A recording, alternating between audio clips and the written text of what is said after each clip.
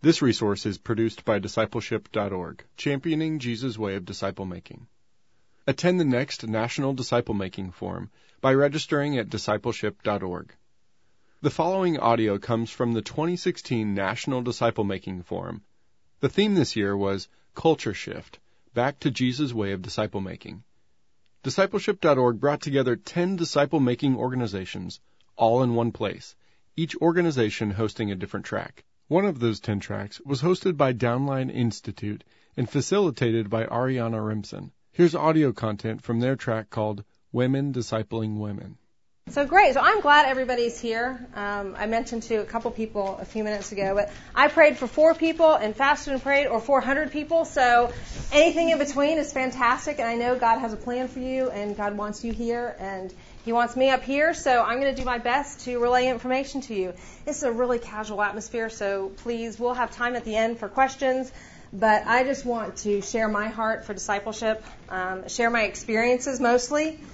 Because I am not a professional seminary grad. So I have a medical background, so I came at this from a really different angle.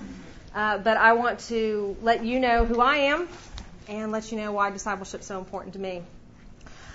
I think that if we had discipleship oozing through our church, all the way from evangelism all the way through to mature discipleship with real authentic relationships, it would be a church that would blow out the kingdom. I mean, the things that we could do locally and the things that we could do internationally for women and for the kingdom would be absolutely amazing if we were all in authentic relationships with one another, if women actually knew women, and we were actually able to put down our guards, know each other, disciple one another through good times, bad times, through spiritual immaturity, all the way through. We would have just churches that we would all want to serve in, because the overflow of their hearts would just be for the kingdom and the kingdom's glory only. And we would want to be there, and we would do amazing things in our marriages, amazing things with our kids, amazing things with other people's kids, and in each other's lives. So that's the utopia that I want to shoot for. That's the church that I want to be a part of. And luckily, where I am right now, I'm able to start seeing those changes happening, and so it's so exciting. So I want to tell you a little bit about my story. Right now, where I am is I work at Harpeth Christian Church. That is our founder is Bobby Harrington, who you've heard from on the stage. He's moderated a couple of the big forums, founded discipleship.org. But prior to that, I grew up in a home that was marginally religious. We went to church on Sunday. It was about everybody getting in the car, making sure we had our Sunday best on. Getting to church, there was always an argument on the way there because I have a sister that's 10 years older. So when I'm 6, she's 16. Try to get that age range ready for church on Sunday. So my dad was always beeping the horn in the driveway, not happy because my sister was always running late.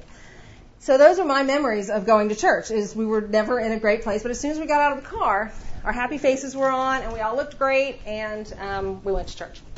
So we did that for years. And then as I went to a summer camp that my parents helped work in, it was a church camp, I came to know the Lord. He was very real to me then. I heard His voice up there on that mountaintop, but I didn't know what to do with it. There was no discipleship program. I didn't really feel comfortable at home telling my parents, yeah, I heard from the Lord. And so, because they had never even really opened a Bible at home. And so we didn't pray over meals, nothing. So there was no conversations happening. So I just said, great, Lord's real to me. And then I kept on living my life because I didn't understand what it meant to turn the whole thing over. So as I matured, I would love to say that a woman came beside me and she discipled me through my teenage years and college years, and I became a mature disciple, and then I led my family in my overflow of my heart. That did not happen. Okay. I went to college. I made mistakes that a lot of people do in college, and then got married right after college. As soon as I got married, my parents got divorced because they had to wait for the last one to leave the nest before my mom felt she could leave. But that's their story. But I was newly married, and because I grew up, we're supposed to go to church. Now I'm married, we're supposed to go to church. So we went. We did the same thing that I did growing up. Looked great on Sunday. We were that young couple that, everybody's like, oh, great, look at them coming back to church. So we did that for several years.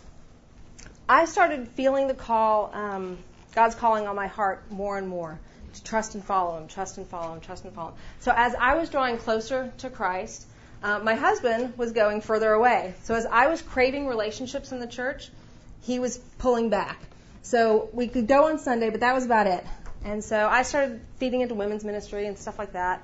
But it never felt like I could be completely authentic at home and authentic at church because it wasn't a safe place.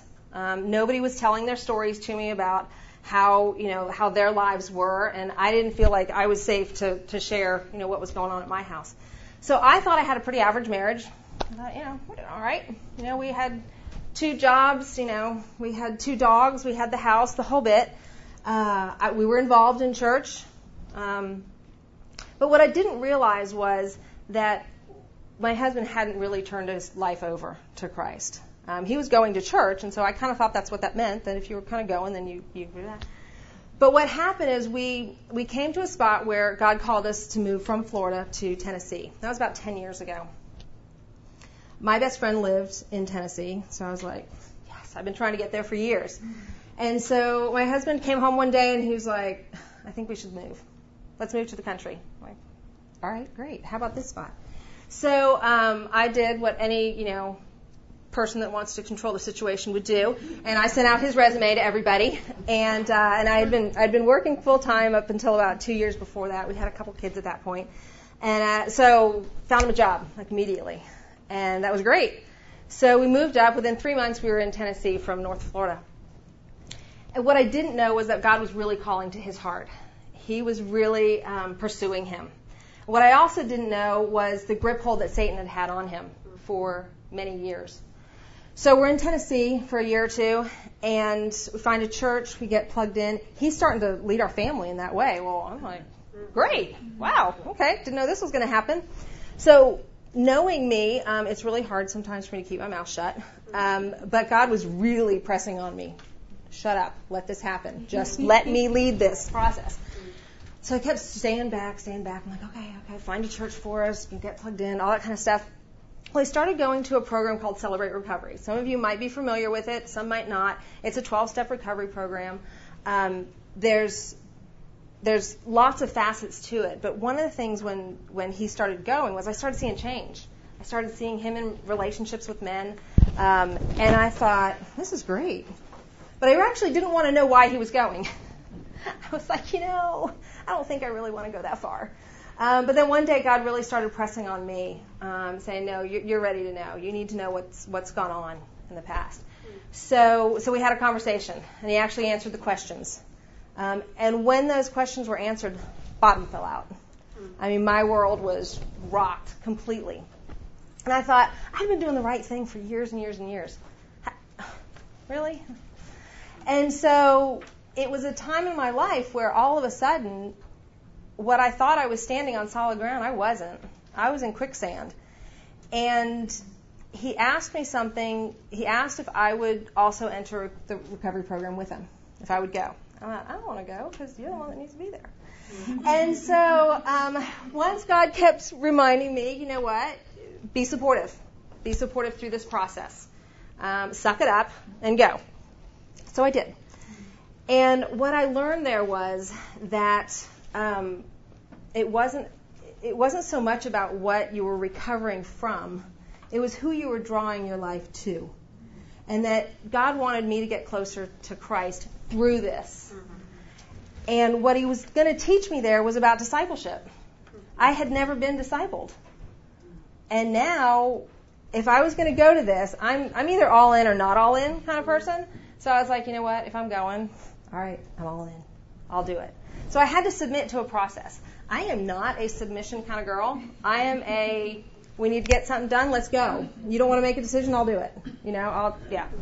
And so for me to submit to their process, and this had been tried and true, but I was always trying to find loopholes. I'm like, well, but what if we just skip that first 2 steps and I start with the 4th step, and then maybe I could just then incorporate the first one later, I was trying to work the system like any which way I could to shortcut it, because I was like, but I'm further along than that.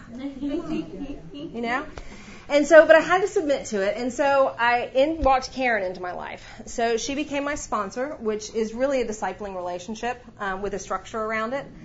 And she had been through a divorce. She'd actually had pretty much the same scenario that I had, but she had gotten divorced. And so I asked her to walk me through staying married, because I felt like that was what God was calling me to do. And it was in her heart. She was like, I wanted to do that. Like, she wanted to do that in her marriage, and that wasn't an option for her.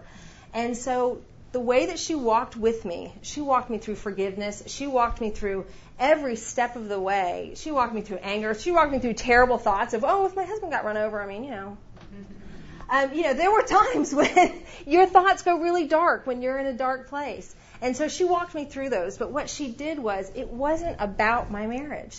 It really wasn't. It was about me drawing closer to Christ, me learning how to surrender everything, including my husband, including my marriage, including my kids, to Christ. And so she held me accountable. When I had thoughts that were not appropriate, she told me, go look for Scripture and figure out where your thoughts are supposed to be. You just had a part in the argument you just had. Go apologize. I'm like, she's like, I don't care what he did. Go apologize. And so I had to learn how to use those biblical principles that I'd had up here, but really didn't have in here, to walk through life. And so through that process, I learned what discipleship looked like in real time. And so a lot of women, though, don't necessarily want that in their life, or maybe they aren't ready for that in their life. Or I think we come up with a lot of reasons, and a lot of times we think that they're these, really morally high reasons. Well, they don't have time for me. I mean, I'm fine. I'm good. I'm getting through life just fine. Or maybe it's the idea that nobody could really understand where I'm coming from. Or I'm already in a leadership position. What would it look like if I'm already in a leadership position and I go and ask somebody to disciple me? What's that going to look like? And so all of these things, Satan's just using to keep you down. God wants to be glorified through you. The only way to do that is in authentic relationships, is truth through love. And that's what a discipling relationship is. And I think sometimes, we had the forum last night. I don't know if y'all were there, but we talked for quite a while, about evangelism and where discipleship starts and how you get to the end, all that kind of stuff. And I think that's all, it's all discipleship. Right now, in my season, I am called to really feed into women leaders and get them to the next level so that they can then lead D groups, or they can lead other places. Will I be called to true evangelism at some point? Maybe. There have been very few people that I've worked with that I've started from evangelism and then baptized them and then carried them all the way through. What I've seen from experience is that different people come in different times in their lives, and that's okay. So I think that we don't have to put ourselves or other people into these boxes of, once I start with somebody, I'm going to go all the way to the end, or I have this gifting, so I need to match it with that gifting. Everything can look a lot different. So what I want to do today is really talk about the people that I've had the privilege of investing in. Let you know some of the lessons I've learned from it, maybe some of the pitfalls that I've encountered, but more importantly, the individualism that a lot of the discipleship really takes on. Mm-hmm. Most of my experience has been one-on-one. Most of my experience has been kind of, I hate to use the word crisis-related, because a lot of the time it's just life. It's dealing with that and getting people through and getting them to the next stage of their spiritual development. But I want to use those examples because that's how I've learned. And so I want to be able to pass that on to you. So the scripture that I want to sit in is John 14:12. Very truly I tell you, whoever believes in me will do the works that I've been doing. And they will do even greater things than these, because I'm going to the Father. Will do the works that I've been doing. Well, Jesus was the best disciple maker ever. That's what he did. He loved those men that he was discipling. He loved them, and he spoke truth into them. And that's what we're called to do. We're called to speak truth into women's lives, but through love. We're not just supposed to hammer it down their throats. I don't really like you that much. I don't want to be around you. I'm not going to be with you through the thick and thin. I'm just going to tell you truth. I'm just going to yell it at you. Nobody's going to learn it that way. We've all tried to do that with our kids. It just doesn't work. And so I just want to give you some examples of that, give you some tools. One of the things that I've used is an emotional and spiritual kind of maturity chart, and I'm going to talk about that a little bit. But I also want to talk about relationships. I've touched on it, and I touched on the relationship that Karen had with me. And I think we downplay sometimes how integral relationships are in the Bible. I know for me, I looked a lot of times at the Bible and I was like, it's about me and God, me and God, me and God. Well, if you look at the last 6 commandments here, honor your mother and father, you shall not murder, you shall not commit adultery, you shall not steal, you shall not give false witness, you shall not covet. That is all about relationships with other people. I promise if you steal from somebody, it's going to hurt your relationship with them. You murder it, probably going to hurt that relationship and probably a few others around you. And so that's why those are there. If we weren't supposed to be in relationship, we wouldn't need these. He'd stop at the first 4 if it was just supposed to be us in Christ. And then we look at things like the fruit of the Spirit. Love, peace, patience, gentleness. Well, who do I have to have patience for? It's not just for God. I have to have patience for everybody around me because they're all out to get me at times. I have to show joy, the overflow of my heart, the overflow of the Holy Spirit are these fruit of the Spirit. And I have to show those to other people. Because if I'm not, then I am not showing Christ-like love to other people. And we wouldn't have this if we weren't supposed to be in relationship with other people. And so I think we are called to those relationships. We are called to authentic relationships. And as uncomfortable as we can be at times by pulling down our guard and pulling down our shields, we're called to do that because other women need to see that. So I wanted to go back to what I touched on, that emotional and spiritual maturity chart. So this is a crude chart that I honestly came up with because I was frustrated. So I was working with some women, and I'm like, why are they getting it? Why are they getting it? I'm like spending 6 months, and we're talking almost daily, and we're meeting regularly, and they're just not getting it. And so what I found was that hopefully y'all can see this, that if we look at spiritual maturity here, and I did mention that I was in medicine before, so my handwriting is going to be horrific, and this is emotional maturity.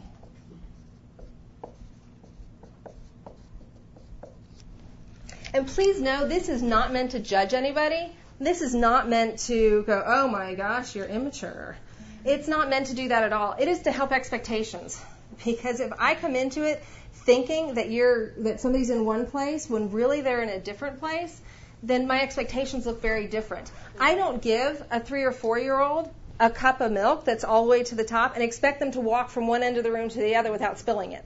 Just like somebody that is spiritually immature, I'm not going to give them some massive scripture and expect them to be able to walk that out. Okay, it's just not realistic. And it's unfair to them, and it's really frustrating to me. And so the reason I came at this was really to help me not be so frustrated and not get blocked. So many of you have probably heard about just the infant, child, young adult, parent. And there's basically, most of us know there's the same kind of thing in emotional maturity. We all think about it in physical maturity, but I would argue that emotional maturity doesn't always track with physical maturity. Most of you have seen 17 or 18-year-olds that are like mature off the chart, and you've seen 45-year-olds that you're like, what? You did what? You chose what? So just keep that in mind, that they don't always correlate. The first woman I want to talk about is Helga. Okay, please know I've changed their names, but I do have permission to talk about all of them. Well, I love your choice. Yeah, well, I had to choose names of people I didn't know, so I don't know any Helgas. So Helga here, I would put her right around here. So Helga came into a group that my husband and I were leading. It was a home group. We were meeting in our house, and she was ripe. I mean, she wanted information. She was soaking it in like a sponge. She was participating in the conversation, but kind of on the edge. And but she was hungry. So I thought, okay, great, let's do a one-on-one study. So she and I and one other young woman from the group started meeting on non-group times. We started going through really the fundamentals. There was 12 kind of studies, and we would sit in one as long as we needed to and go to the next step.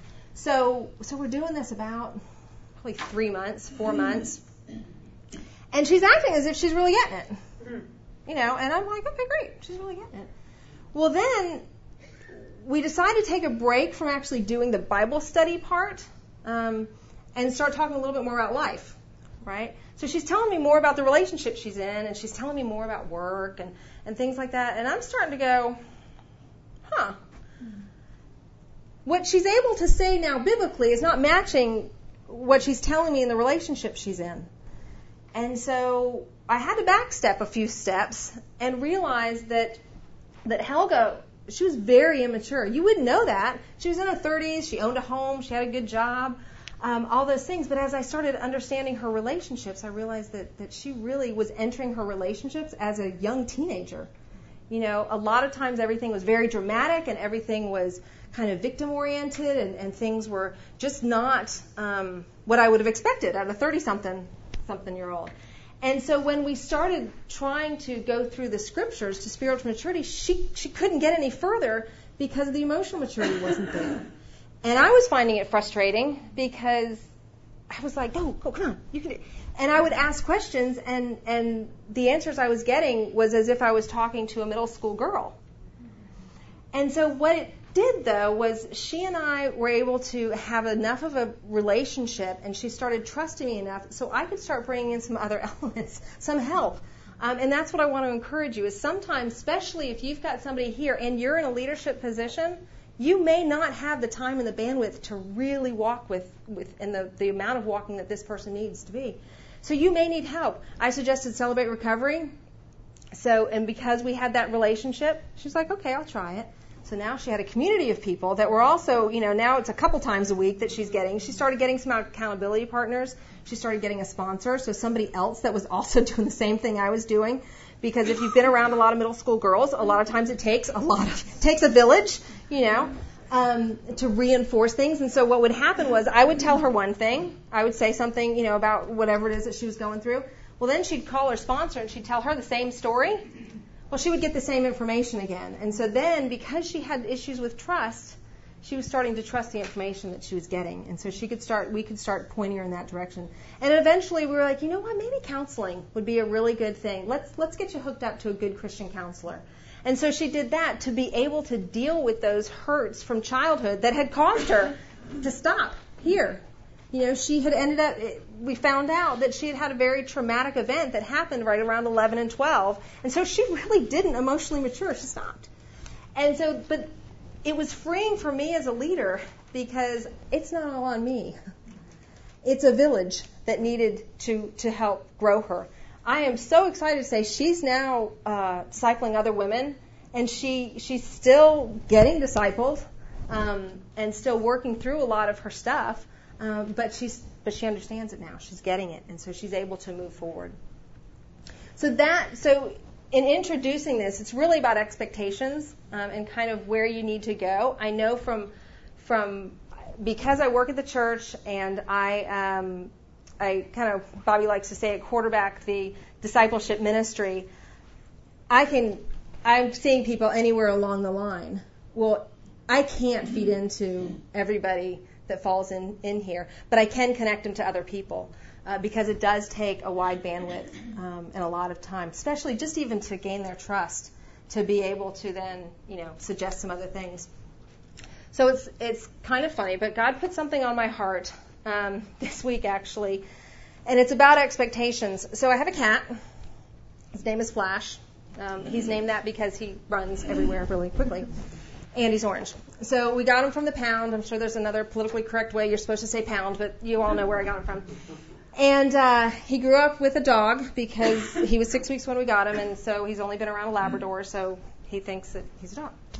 Well, I also have a son who's 15. And what God put on my heart was the similarities between my 15-year-old son and my cat are really kind of ridiculously similar. But I was treating them differently, okay? So let me give you examples. So my cat is nocturnal. And if you're not a cat person, I totally get it. But you've probably seen enough on Facebook to know what cats do. So my cat is nocturnal, as is my son, okay? They're both noisy at night, and it's really irritating, okay? Because the music is loud. And the cat hits the curtains, you know, the little things, the strings that come down. He likes to bang those all night. My cat's indoor-outdoor, so he comes and goes kind of as he pleases. But I still have control over opening the door or closing the door, okay? My son also believes that our home is just to sleep and just to eat, okay? Which is really the same thing as the cat is using our home to sleep and to eat. Okay? My son's also very noisy when there's not food in the house. And if you've ever been around a 15-year-old boy, it gets really loud when there's no food in the house. And my cat is really the same way. I can be anywhere in the house. He will come find me. He will meow really loud and then walk away about 2 feet, meow again, walk away 2 feet, and meow again until I get to the bowl that is probably half full, and he wants it completely full. So my cat also allows me to love him sometimes. Okay, sometimes he bites me.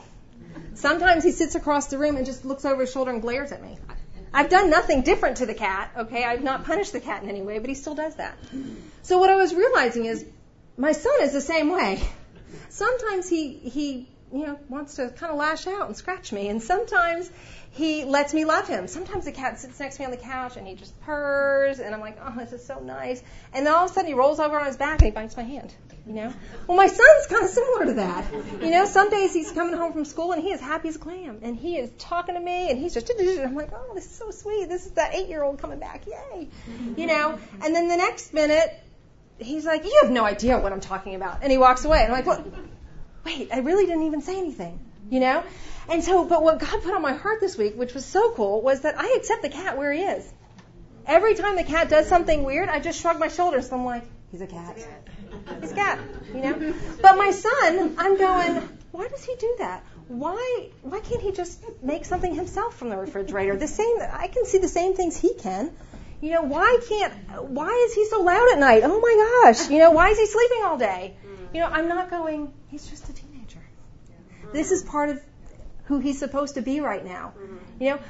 But I'm so easy to accept this cat and love the cat. And when he purrs with me, I'm like, oh, I love him so much. And then I can see it every now and then when I look at my son and he's asleep. I'm like, oh, how cute he is. Or when he's being that, oh, I want to be with mom. And that happens sometimes. But I don't always accept him where he is. And I think, in this area, we have to accept people where they are. We can't not love them where they are. But we also can't have expectations that are unrealistic for them. It is unrealistic for my son, probably. Well, it is unrealistic for him not to growl when he wakes up in the morning. When I get him up for school, he doesn't want to go to school. Why would he be happy to get up in the morning? I have a 17-year-old daughter who loves to go to school. She happily gets up. But they've got two different purposes. One doesn't want to go and one does. So of course he doesn't want to get up. But I get aggravated with him because he doesn't want to get up. I need to accept him where he is, love him where he is, and then see how we can start changing behavior as he gets older. But I can't be unrealistic in those expectations. And so as I talk about Eloise, again, made up name, we look at Eloise, and she was right about here. And she had a lot of expectations. She was very young. When we met, she was probably 21, and she hadn't ever, she had just gotten married. She had married a pastor. So she believed that everything should be great now. I'm married. I have married a pastor, which is the highest calling. So that should all go smooth. I'm going to set up my home. So she had all these things going into it. And she was 21, which is a wonderful age. But she had unrealistic expectations of what was going to be happening, at that time. And so with Eloise, she was already in a leadership position because of who she was married to. That's automatic. We may like to say that our church doesn't put our pastors' wives on a pedestal, but they do. And it's not fair to most of them because they may or may not have been called into ministry the same way. But she was now in the spotlight, and she was going to have to be kind of part of his ministry. And she felt like she wanted to do that. But all of a sudden, she had a lot of people pushing on her that she wasn't ready for. But she'd had some spiritual training, and she really was a young adult. She was starting to think about other people. She was trying to live life. But she had some issues in her marriage, and she had some issues that were fighting against her being able to really feed into other people. So we started meeting. We started going through. Actually, we went through the 12 steps with her that are part of Celebrate Recovery, and it was such a beautiful relationship because I was totally unprepared. I'll tell you about another woman that helped prepare me for Eloise in a minute, but I was totally unprepared. I felt like I was totally out of my league. I'm like, I'm not married to a pastor. We have totally different personalities. Her issues and stuff were completely different than mine. And she's 25 years younger than I am. How am I ever going to relate to this? And the way that she handled situations were totally different from me. But what God really put on my heart was, it wasn't about me. It wasn't about me at all. It was about her and what he wanted to happen in her life. And so I was just a vessel. I was just supposed to pray for her. I was supposed to help guide her through his leading, not through my leading. And so as we had conversations and we started peeling her back and she started really trusting me, we could have some really good conversations and really walk her through what ministry looked like and what it looked like to be part of that and build her leadership skills up and also just build her up as a wife. I mean, she was trying to figure out how to lead ministry, how to become a wife, and how to be 21 all at the same time. And that's overwhelming for anybody. But God prepared me for her because he put somebody named Dolores in my life. Now, Dolores was probably around here. Now, Dolores had the same issues as Eloise, okay? And after I'd been with Helga for a little while, Dolores came to our church, and if you've ever worked at a church, sometimes what happens is hysterical people show up at the door, okay? They are in crisis, and they know you're there, and they show up. Well, Dolores showed up one afternoon, and I was probably the only female there that day, and so she's mine. Okay, so Dolores comes in, hysterical. Now, I had known her for several years. Our kids had been in youth group together. We'd served together. She looked great on Sundays. She did, all the things that she's supposed to do, volunteered in children's ministry, the whole bit. What I didn't know was that her marriage was falling apart behind the scenes. And she felt like everything was, the bottom was pulled out from under her. And this had been going on for a couple years. It had just been slowly kind of eating away at her. And she was just, at that point, she was like, I don't care if anybody sees the mascara coming down my face. I don't care that I just left work in the middle of the day. She's like, I don't care. I don't know what to do. So she comes in, and I'm thinking, I don't know what to do.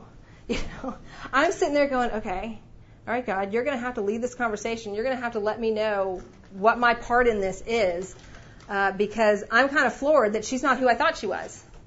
But that was me. I was putting that on her. She was coming in, and I wasn't asking the questions. I wasn't asking deeper into her life to find out what was going on. But she had to own it too, because she didn't come before it became a crisis to her. So we start walking together and we start talking together. And at first I thought, well, I feel a little ill-equipped, but I've had marriage issues, so marriage issues. We can walk together, no big deal. Well, what I found out was that her reaction to everything was the polar opposites of my reaction to everything. And so all of a sudden, she's telling me the way that she reacts to marriage issues, which quite honestly, the ones that I had walked through were gargantuous compared to the ones that she was walking through. But of course I couldn't say that because to her they were gargantuous. They were big. They were life-altering. But I thought, if you want to hear life-altering, let me just tell you. But of course I'm not going to do that because this was very significant to her. But what God was doing was he was using that to draw her to him. And that was And my part was just to help guide her along the path. And so we didn't deal much with our marriage at all. But what I was finding was that because her reactions were so different than my reactions, I had to completely rely on God to tell me what to do. And every text message, every phone call, every meeting, I just had to pray and go, God, I surrender this time to you. I feel like you've led me to these scriptures, but I have no idea what she's going to come at me with today. I don't understand her reactions the way that she reacts. Because what she told me was she was a door slammer. I was like, okay. Now, if you've seen this woman, she's the most mild-mannered person you've ever seen. I have never heard her raise her voice at her children. I had never seen her give anybody a dirty look, much less slam a door or yell at anybody or curse or any of those things. I thought, really? Surely not. I mean, maybe she's overreacting. Well, I didn't grow up in a home that yelled. I didn't grow up, that's not my reaction. I've got my own reactions, but that's not one of them, usually. And so it was kind of foreign to me. And I didn't really believe it, to be quite honest, until I got on the phone with her one day. So we've been walking together for probably 4, 5, 6 months even. And we're on the phone, and she's telling me about this argument that she'd had with her husband. I'm like, okay, great, all right, I hear you.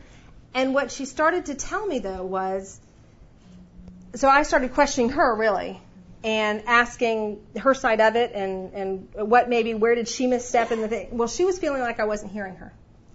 And so she went off on me. I mean, she just started screaming at me.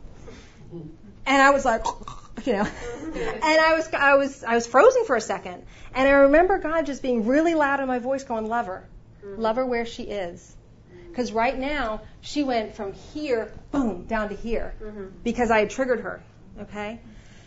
And what I had to do when I was on the phone with her was, number one, listen to God, really not to her. And then I had to say, you know what? I love you dearly, but you can't speak to me this way. And right now, I'm going to hang up the phone.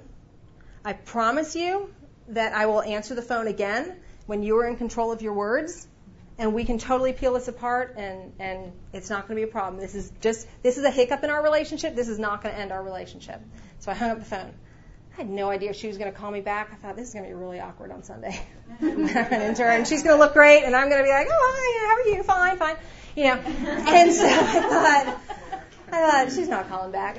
She did. She called back like 10 minutes later, and she's sobbing. She felt awful, But what I had to tell her was, what a privilege. She let me behind her curtain. She let me to where Satan takes her when he wants to grab hold of her heart and to sabotage relationships.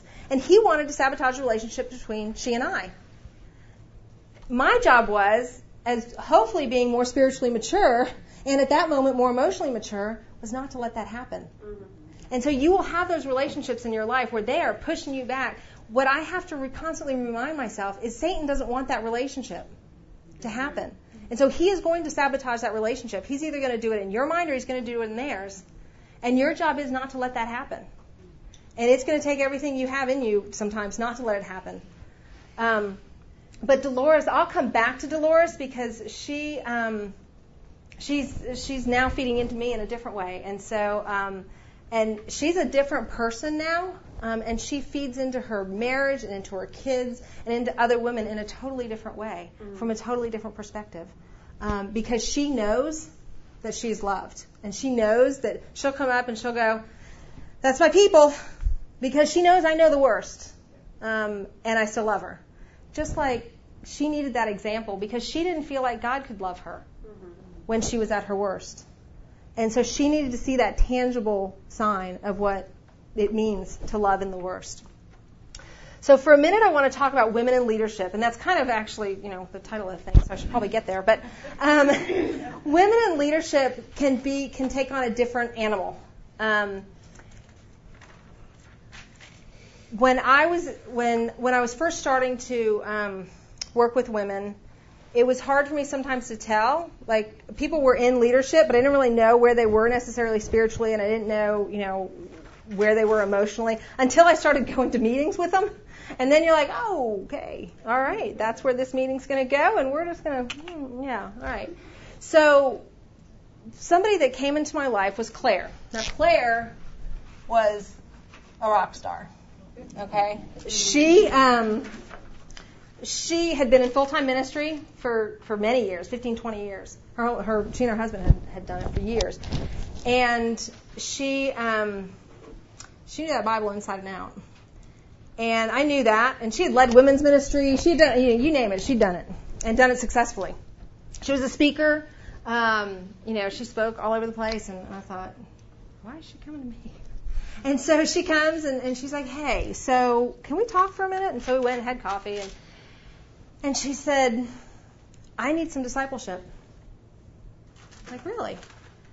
And so all through my mind is scrolling, what elder's wife can I lead her? Can I tell her about? I'll tell her about some elder's wife that I'm sure can walk with her and it'll be great. But what she said to me in that conversation, she just said, pray about it. She said, you have something that I want. Mm-hmm. She said, I see fruit in the Spirit in you. I've been around you enough. I've seen you how you conduct yourself. I want peace, and you have it. Mm-hmm. And I know some of your history. I don't know all of it. She's like, but I don't have that, and I want that. And so then, of course, I'm like, oh, okay. So I continued to pray about it, and God was not closing any doors. And so I said, okay, great. Well, let's walk together. Well, what she showed me in that humility of a leader that was way beyond my leadership skills, she showed me that at any time, it is perfectly wonderful for a leader to get into a discipling relationship. She had come from a background that was pretty legalistic, and so she had led her life that way. And it wasn't working out quite the way she'd hoped. Her kids had gone off to college, and they'd gone any which way but loose, or really loose. And she was now at a stage where she was like, this isn't working. I got to figure something else out. I think you figured it out. So will you walk with me? Mm-hmm. And I was so intimidated, to be honest, because I thought if we have to do Bible trivia at any point, she's got me. She's totally got me. And if I look at the list, like she could list people that she'd brought to Christ, people that, she had a direct influence on. I thought, well, my list is kind of short, but okay, And but it was such a beautiful relationship because she walked into it, because she was here, she walked into it ready to go. Like, she was like, I have all the scripture up here. I don't know how to get it here. I think you have it more here than maybe you do up here. And so she's like, that's what I want. And so we could walk together, and I could point her to scripture and say, this is what God tells me in this scripture. And she's like, oh, he was telling me about a checklist. I was like, he's not telling me about a checklist. He's telling me about where my heart is. Mm-hmm. And in that process, we were able to pull back all that stuff that she had, all those checklists that she had gone through, and all those expectations that she had. Well, if I lead my life right this way, then this should turn out this way. It was like a balance sheet, and it wasn't balancing anymore. And so it was such a beautiful time, because what I found out was this is so rewarding. There's a lot of reward in bringing somebody to Christ, of course. That is like, the golden reward. You're like, yes, evangelism, yes. But the fact that she was so humble and came to me, it taught me so much. And as I was seeing her through a different lens, we learned from each other. But she submitted to the things that I told her. I said, well, I think you should go apologize to so-and-so. I don't think you should allow your children to tell you that much about their life. That's too much information for a mom to have, especially when they're walking on a dark path. Mm-hmm. It's eating you alive. And so she submitted to that process. And I was so humbled by that, but it was such a great example for me as a leader to go, that's how you can do it, and that's how you can do it well. And so with Claire, she disciples women now on a whole new level. She starts at it from the heart now, instead of from the checklist. Mm-hmm. And honestly, her family's changed. Her kids have even come around. They've seen changes in her, and they'll come up to her and go, I'm not able to get the same reaction out of you as I used to be able to get. And she's like, yeah, you're right, you can't. Mm-hmm. And we're going to keep it that way. But she's able to now share that with others. And it really didn't take a long time for me to invest in her. because the curve was like this, because she already had the scripture. She just wanted the heart behind the scripture. So that gets me back to Dolores. Like I said, where Dolores was, God put on my heart about 6 months ago. In recovery, I mostly deal with food issues and body image issues and things like that. And some of you haven't ever dealt with that, and praise God you haven't, but you probably have your own stuff. Maybe it's self-worth, maybe it's people-pleasing, maybe it's anxiety, maybe whatever it is. We all have our stuff. And God just wants to use that to draw you closer to Him. Because if we didn't have stuff, why would we need, Christ's love and peace and care and all that? So as I was praying through that, I kept trying to white knuckle it. I kept going, you know what? I shouldn't feel this way. I shouldn't, act out this way. I shouldn't want to go for the jelly beans when I'm feeling a certain way. I shouldn't do this, And I kept white knuckling it. I kept thinking, it's just food. It's just body image. Everybody doesn't like the way they look about something, And what God put on my heart was, that's not of Him. This body is a temple. I need to treat it as such, and I need to take care of it. But I also need to hand all that over, and that I need a little help to do that. So what Claire taught me in humility was to go to Dolores, who actually has that. She's got what I want in that area. And because we already had a relationship, we could go there. And the crazy thing about it is, which I didn't know at the time, was that when I finally worked up my nerve, honestly, to call her, which took like 2 weeks, was that she was studying to be a health coach. And she needed somebody to actually kind of practice on. And we had enough of a relationship where I could give her honest feedback, and she could kind of try things out on me. So this just happened like a month ago. So we're in the middle of this, and it's fabulous because she's able to use the tools that she and I worked on a couple years ago on me, and it took an act of humility for me to go, I need help. I can't do it myself. But it doesn't mean I'm not feeding into other people at the same time. It reminds me also of when Peter was on the boat and Jesus was calling out to him and saying, I'll make you fishers of men. He didn't just see a guy in a boat that he'd never met before and go, wait, that guy looks good. I prayed about it. I think I'll go get him. He knew him. He already knew him. He crossed his path already. These women will cross your path. Whether it's people that you are called to feed into or that are going to feed into you, He's already orchestrated it. It's crossing your path. Just like when we talk about evangelism, we talk about, going out to be with people that don't know Christ. It's your spheres of influence that you're going to. It's places that you are already in relationship with. God will do that for you. He'd already put me in relationship with Dolores. So it was an easy jump off then to move on to the next place with her. So right now I actually want to bring up Maggie. Come on, Maggie. Maggie's awesome. I want to talk about future disciple makers, okay? And Maggie has been so sweet to be able to come up here with me, okay? This is not in her comfort zone, and I appreciate that beyond belief. Not at all. Maggie's comfort zone is encouragement, okay? You probably all saw her in the lobby, okay? You probably, yeah. Cheering you on, guys. It is taking everything in her not to tell me how awesome I am right now. She really is doing a good job. Because literally, I had to coach her not to do that. I'm like, don't do it, okay? But we joke in our house, actually, my husband and I even joke in our house, that we want a little Maggie on our shoulder just telling us all day long, like, how awesome we are and how we can do anything and how we're, and so how God can do anything through you, because that's what she does. And so I want one of those, right in my ear. But I want to talk about kind of where we met and how we kind of got started on a path together. So Maggie and Jeff, her husband, showed up at our home group, the one that Mike and I were doing. And they showed up coming from another church. They hadn't been in a group. He was a little reluctant. She was like, no, let's do it. Yeah. And so they show up at our doorstep. And we actually kind of knew each other, I think, because our kids went to elementary school together. So we knew each other around a little bit. Exactly. But they started coming to our group, and they were participating. Like, they were sharing their lives. They were talking. They were, they were in it. Yeah. And so we're like, So when people like that are in your group, you're kind of looking at them going, maybe they're future leaders, So we started kind of asking them to do things. So what was the first thing we asked you to do?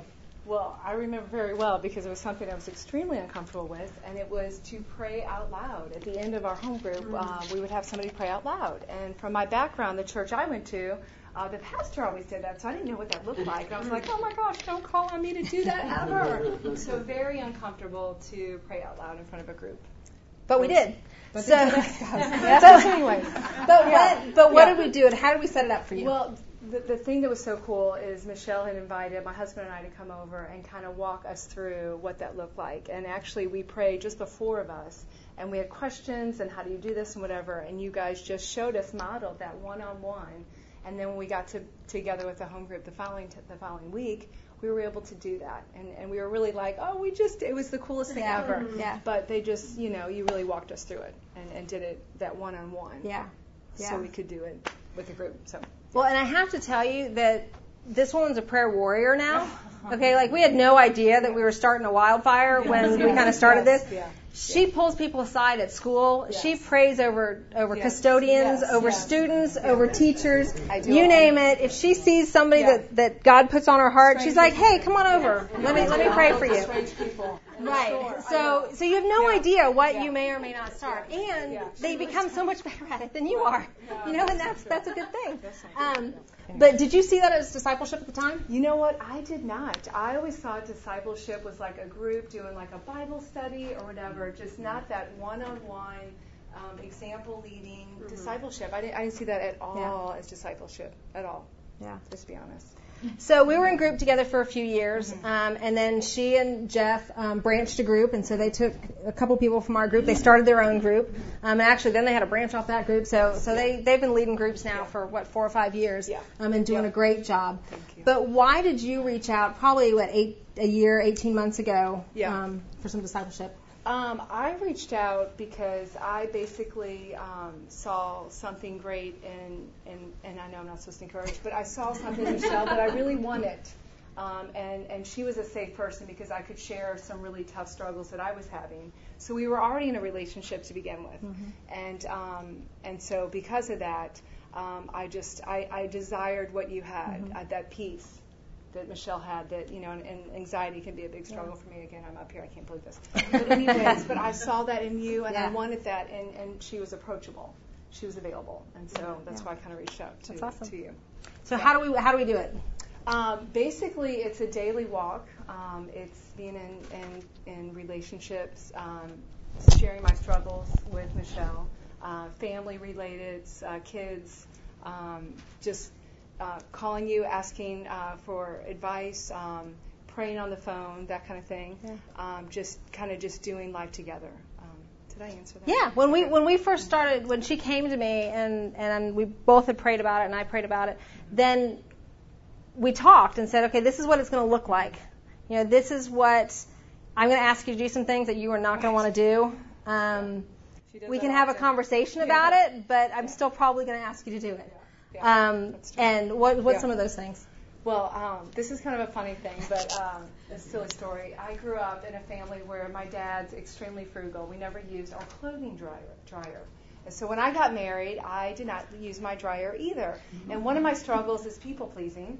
And so to please my dad, I would say, I'm not using the dryer, I'm hanging out clothes. And I remember sharing that with Michelle, and she's like, who doesn't use I was literally silent on the phone. She got quiet. She's like, you don't use your dryer? What? Come again? And I was like, I don't, because I'm, I want to be, I want to please my father. And he never used his, and I would hang out all the clothes. My neighbors hated me because I hang them over, like, the deck.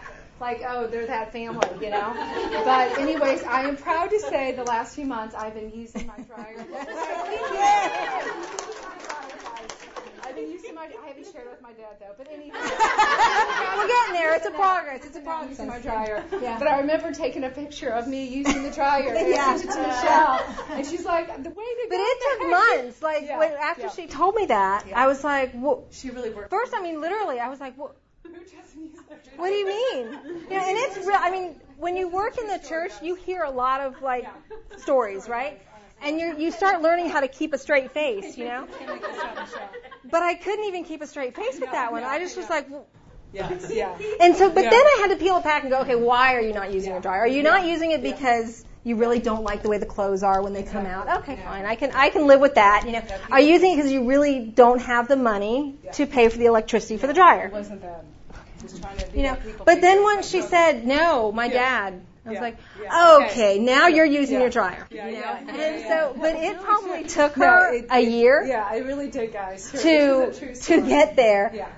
Because, wrapped around that silly dryer was so much other stuff. There was a lot of other things that were wrapped into that dryer. Exactly. And that needed to be handed over to Christ. The dryer was just the last little, symbol, outward symbol that needed to be handed over. And so, but it was such an obvious one that it's actually kind of neat to see them get to the other side of that, But even just like apologizing, the uncomfortable things, being quick to admit when I've made a mistake and I've wronged somebody, and just you modeling that or whatever, and not carrying those resentments. And another thing is trying to always say yes to my mom and just trying to build up some safe boundaries with my family. And it's okay to say no. Those were the tough things that you walked with me with enabling my kids, something that is an ongoing thing. So anyways, lots of good things, uncomfortable things, but definitely moving towards the person that Christ made me to be. So. But one of the big reasons I wanted Maggie up here, besides the fact that I love her, is that she was leading a group. She's already in leadership. She's doing a great job discipling women and leading groups and leading Bible studies at school and, doing all those things. But while we're working together, she's just getting even more tools to be able to lead even better in the future. And so I don't want to discourage you. If you are already in leadership, you're there. It's okay to get fed into in some areas that you haven't turned over. And the key is finding somebody that you feel safe with, that you can go, I know on the outside I look like I've got it all together, but I don't in these areas. And to reach out. So thank you, Maggie. Why do you need relationships? Number one, it's biblical. God calls us to be in relationship with others. And I'm so grateful that I'm not walking alone. And when I'm in a relationship with someone like Michelle, they can hold me accountable and keep my eyes on Christ. And I'm so grateful because I know when Michelle tells me an area that I need to work on, she does it in a loving way that I want, and I have that desire that I want to change. And there's the truth and love with it that you do. And it's huge. It's made just a huge difference. Thank you, sweetheart. Thank you. Thank you, Maggie. And to close up, I want to go back to that John scripture. Very truly I tell you, whoever believes in me will do the works that I have been doing. What he did was truth and love. He loved those disciples. Those disciples were in his life for a reason. He fed into them. And he loved them enough to speak truth to them. And they allowed him to do that. So I would just encourage you, and I want to pray over you for a minute, to do that, to get that for your life and to give that away to others. If you'll pray with me. Heavenly Father, you are such a good and gracious God, Lord. I thank you. I thank you for the women in this room. You put them here for a reason. I just pray that I spoke the words that you wanted me to. I pray that they penetrated their hearts in exactly the place that you wanted it to. Discipleship is not about me. I don't want to, my heart, that I don't want to make disciples of me. I want to make disciples of you. And so, Lord, I pray that these women are able to go out of here, become stronger in their courage to disciple others towards you, and also to be able to be humble in their spirit to get discipleship where they're not as close to you yet. So, Lord, I lift up the rest of this day to you. I pray that their safe travels back home and that you will do your work in their daily life. And it's in your Son's name that I pray. Amen. And what time is our next session? It's lunch. Is it lunch? Oh, okay. So we have time for a couple questions if you guys want to have any. That's okay if you don't? Yeah. I'm not sure how to word this exactly, but this looks a little different than the last talk, and I know discipleship looks different all the way around. Yeah. And you've mentioned the Celebrate Recovery information. Yeah. Are there other tools you use? I mean, I like your term walking with people, but I guess I'm having a little hard time seeing what this looks like. Does it just look so different with every person? when you say you're going to walk with them, are you planning a meeting with them every week, or are you just answering the phone when they call? What are you, you know what I'm saying? A lot of it depends on where they are, and a lot of it depends on where they are kind of in here. Because it looks different from a Helga to a Claire. Does look different. Most of my experience is kind of one-on-one. And then what happens is sometimes they'll get healthy enough to get into a group of 4 or 5 people. A lot of the people that I work with go through a 12-step step study. And so I walk with them. So I walk with them through that study, and so that kind of has built-in material. One of the things that I actually really like to do that kind of will peel people apart a bit is Victory Over Darkness. It's an old one by Neil Anderson. But I have found that I need a couple of things in my tool belt that are my go-tos, because if I'm walking with a couple of people and it's not in the group setting, then I don't have time to prepare over and over again. Yeah. And because I work full-time in the ministry, I tend to get, for the most part, people either in crisis or they're already leaders. And a lot of the people that are somewhere in between, I may ask other people to do. There's people in the back of the room, Karen there, that I'll ask to walk with somebody and go, I think you guys might be a great match. But I have to know my leaders, too. So a lot of times I will spend my time getting to know a lot of the women leaders that we have in our church. Just by having coffee with them, if you start asking a couple of questions, you can tell where they are for the most part. And then I kind of keep them in my back pocket. And when I find somebody that comes in that maybe I'm not the right person, then I can pray about that. And usually God will pull somebody from my back pocket and go, this would be a great match. This was a little bit of a flash for me, because a lot of the things I've been reading kind of does tend to say, hey, don't do the one-on-one and then come into a counseling session. So disciple making is going to be a group setting, and you go, and so. But I do have a lady who's falling low on that emotional maturity level, and she was a preacher's kid. So she sounds, and she can, I'll say, when Paul said in the letter, and she's like, that's Ephesians 2:3. Yeah. And I'm like, eh. Yeah. But emotionally, this was huge for me because and I haven't seen some of the things I expected to see. Yeah. Yeah. But I still did the one-on-one even though it was discouraged. And it's been 18 months now. Yeah. And I'm finally seeing her. Right. And it did take a long amount of time. And I don't know if I could put my finger on why. I just knew that God didn't call me away from her. Yeah. And so I kept investing in her, and that's why. Right. And it took a while to get to, for me to understand, you're really like a 13-year-old. Right. So I'm actually raising you emotionally, and I'm trying to raise you spiritually. Yeah. Okay. Yeah. And I think there's room for both, and yes, because I have found, especially leading our discipleship ministry, if I put that person that's stuck at the 12 or 13-year-old level, if I put them in a group, sometimes they bring the whole group, with them. Or they'll dominate the group so much that it takes a very experienced leader to be able to handle that. And I may not have that leader, ready to go.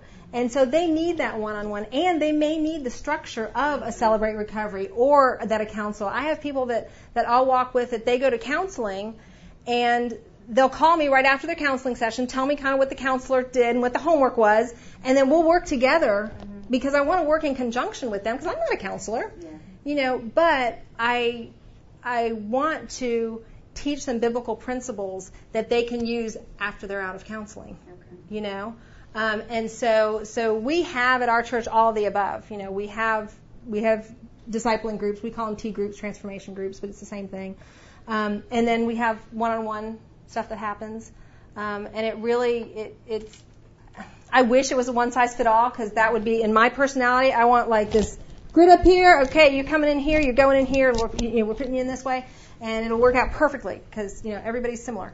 But they're just not. And I've just found this to really take a load off of me also, so that I can, with the right expectation, go into it. Go, okay, I now understand that you're here, and that's okay. You need discipleship. But it may not be for me to be able to do right now because I don't have the bandwidth for it. And that's I think okay to say. If you're in a position like I am, though, where you do have to find a place for them, Like if you work in women's ministry or something like that, that's where I would encourage you to get to know the leaders, the other people that you have, because it's a whole community. There are some people that are really just born to do one-on-one. Mm-hmm. They love it. They love one-on-one. They don't really fit into, they don't really want to lead they're not as structured. The great thing about Candy is she's real structured, and that's wonderful. I'm not that structured. I'm a little envious of her structure, to be quite honest, but I don't think it really fits me in the way that God wants to use me all the time. And so I think it's just also your leaders knowing their own personalities and what they don't have to fit into a box. Because if you have a busy mom with, let's say, she's got 4 kids from 10 to 17, the likelihood that she's going to be able to be in a D group may be pretty low. But she may be able to do a one-on-one one-on-one with somebody because it's a lot more flexible. You can have more flexibility. You can meet at weird times. One week you meet at this time. Time you meet at the soccer game, and the next minute, you know what I mean? That a group doesn't necessarily have that flexibility. Now, it will take longer to replicate because you're not doing 5 or 6 at a time. And that's just kind of something that you have to balance, which is why I think it's important to have both in a church. And for the leaders to be able to match what fits their giftings. Yeah. And know that God may call us into a season to do one-on-one, and then He may call a season for a group, and it's going to depend on who God puts in our life at the time. Well, exactly. Yeah. Exactly. Yeah. Does anybody else have any questions? I even kind of want to get into a terminology discussion. Yes. We all had plenty of that last night, trust me. I was like texting Bobby afterwards. It was kind of funny. Yeah, I was texting Bobby while he was up there. But to me, this sounds, which I'm a fan of anyway, more on a coaching level almost than a... I think a lot of those terms are very similar. Once you get to the training phase, I'll pull from last night, the training phase of discipleship and the obedience phase of discipleship, yes, it can be some people will call it coaching. Some are more comfortable with mentoring. Some are more comfortable with discipleship. Some sponsor. I think that's okay. So would you? And you might have just said this. So these are probably crisis or leadership. So leadership, I don't know. The crisis ones, would you pretty much always strive to get them into a discipleship group after you got them through this, or? Probably, but most of the time, their crisis had nothing to do with where we end up. So just like I was talking about Dolores, her marriage brought her in. That was just the catalyst that God used to get her through the door, to get her to hit her bottom because she thought she was losing her family, and that was her idol, honestly. And so He used that to get her in the door. And once she was in the door, we could start peeling apart like what was really going on, that her family was her idol, and what if God did take that away from her? Where is her identity? Where is that? Gifted at this. You don't sound like someone who just you don't sound like me. You sound way beyond me. It's only been a couple of years, trust me. A lot of the experience and the knowledge, if you want to say, comes from the recovery stuff that I've done. And there's some recovery books that you can even read and just get some of the basic, principles down. Because all of it, the best way that I describe it, and this is how I described it to Maggie when I became her sponsor, or if I'm going to disciple somebody, if this is how I describe it, is all I'm doing, my only job is to walk ahead of you about 3 steps and hold a lantern over the path that's getting you to Christ. Okay? And so when you go off that path, I'm just going to maybe step a little bit out and I'm going to hold the lantern. Your job is to come back. Yeah. I'm not going to run after you. I am not going to drag you back to the path, but I will light the path up. And we're just going to keep on going like this. I am not going to go so far ahead of me that you can't see me and you can't see the light, because at that point they can't see Christ at the end of the path usually, because they're trying to rewire their brains. And that's one of the things that I talk to a lot of people about, is that you have these routes that you've always gone, and most of them are worldly, and a lot of times for women it's thoughts. It's maybe not the actions, but it's thoughts, that are not captured and are not of God. And what happens is we get so stuck in those ruts because they're in the road and their path, that to start a new one It's really hard to do because literally you have to take a machete and you have to chop it down just to be able to get a little bit down the path. So my job is to show you where that path is. If you have Christ in you, it's there. The path is there. It just needs to be chopped down a little bit. My job isn't to chop it down for you. You have to chop it down for yourself. But the more that you go along that new path, because it's going to feel completely foreign to you. I mean, literally for me, especially in my marriage, when I first started, getting into this, I had to go, okay, what do I normally do? Where would my usual thoughts go to? And then I had to go, okay, I'm going to do the opposite. And because I know those are not of Christ. Now, I haven't practiced what is of Christ, but I know this isn't, so I'm going to do the opposite. And so if it meant, not getting angry or not being bitter or not letting seeds of things, okay, normally I wouldn't bring that up to my husband because it would lead down a path of a discussion that I don't want to go down, but that's not honesty and that's not Christ. So I better go down this path. But it was a conscious decision every time. And so what I try to tell people is it's going to be a fight every time you go down that new path. Mm-hmm. But eventually it will become trodden and you will easily get down the path. And what the goal is that I just move down a little further along that path where it's not quite chopped yet. And as you're growing here, you're chopping down new parts. You're not having to go back. You're not going to go back. Now, the thing about it is that I do try to remind people is that we all have our go-tos. We all have our un-Christ-like paths that are our go-tos. And so one of the things that I'll tell them is be ready for those, though. Have a plan because that's your go-to. So have a plan. Satan is going to attack you there again so that you can go, nope, not going to fall for it. I'm going down the new path. And when you can keep choosing that new path, it becomes just normal behavior. I like to look at it as we have to make little tiny steps. Every single day we make little decisions. Those little decisions become a Christ-honoring life. It's not big decisions most of the time. Most of the time, God isn't calling us to go take that hill and do it like in one swoop. He's calling us to trod up the hill, and that's just putting one foot in front of the other. And so if we can do that all along the way, then our life will be God-honoring. And we will go off the path a little bit, but we're hopefully going to get back on it again quickly. Yeah. Wow. But it does look really different. And each person that I am blessed to feed into teaches me. And that's one of the things that I really wanted to bring out in Dolores is I had no clue what to tell her. Literally. She would call me, and sometimes I don't answer the phone because I'm like, I don't know what she's going to tell me. I don't know what to do. I'd rather her leave a message, and then I can think about it, and I can pray about it, and then I can look up some scripture, and then I can jump into it. It's fair. Text messaging is great because, that really gives me a little time, But what it taught me was I have to depend on Christ.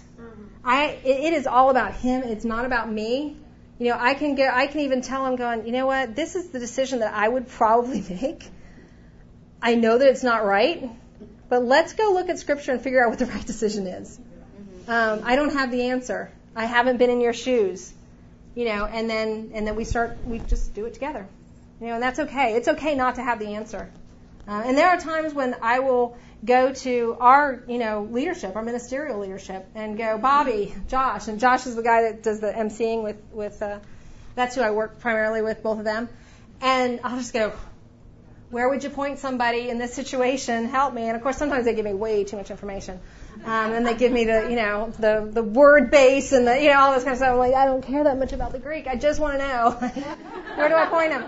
And that's okay because that's their gifting. Yeah. But yeah.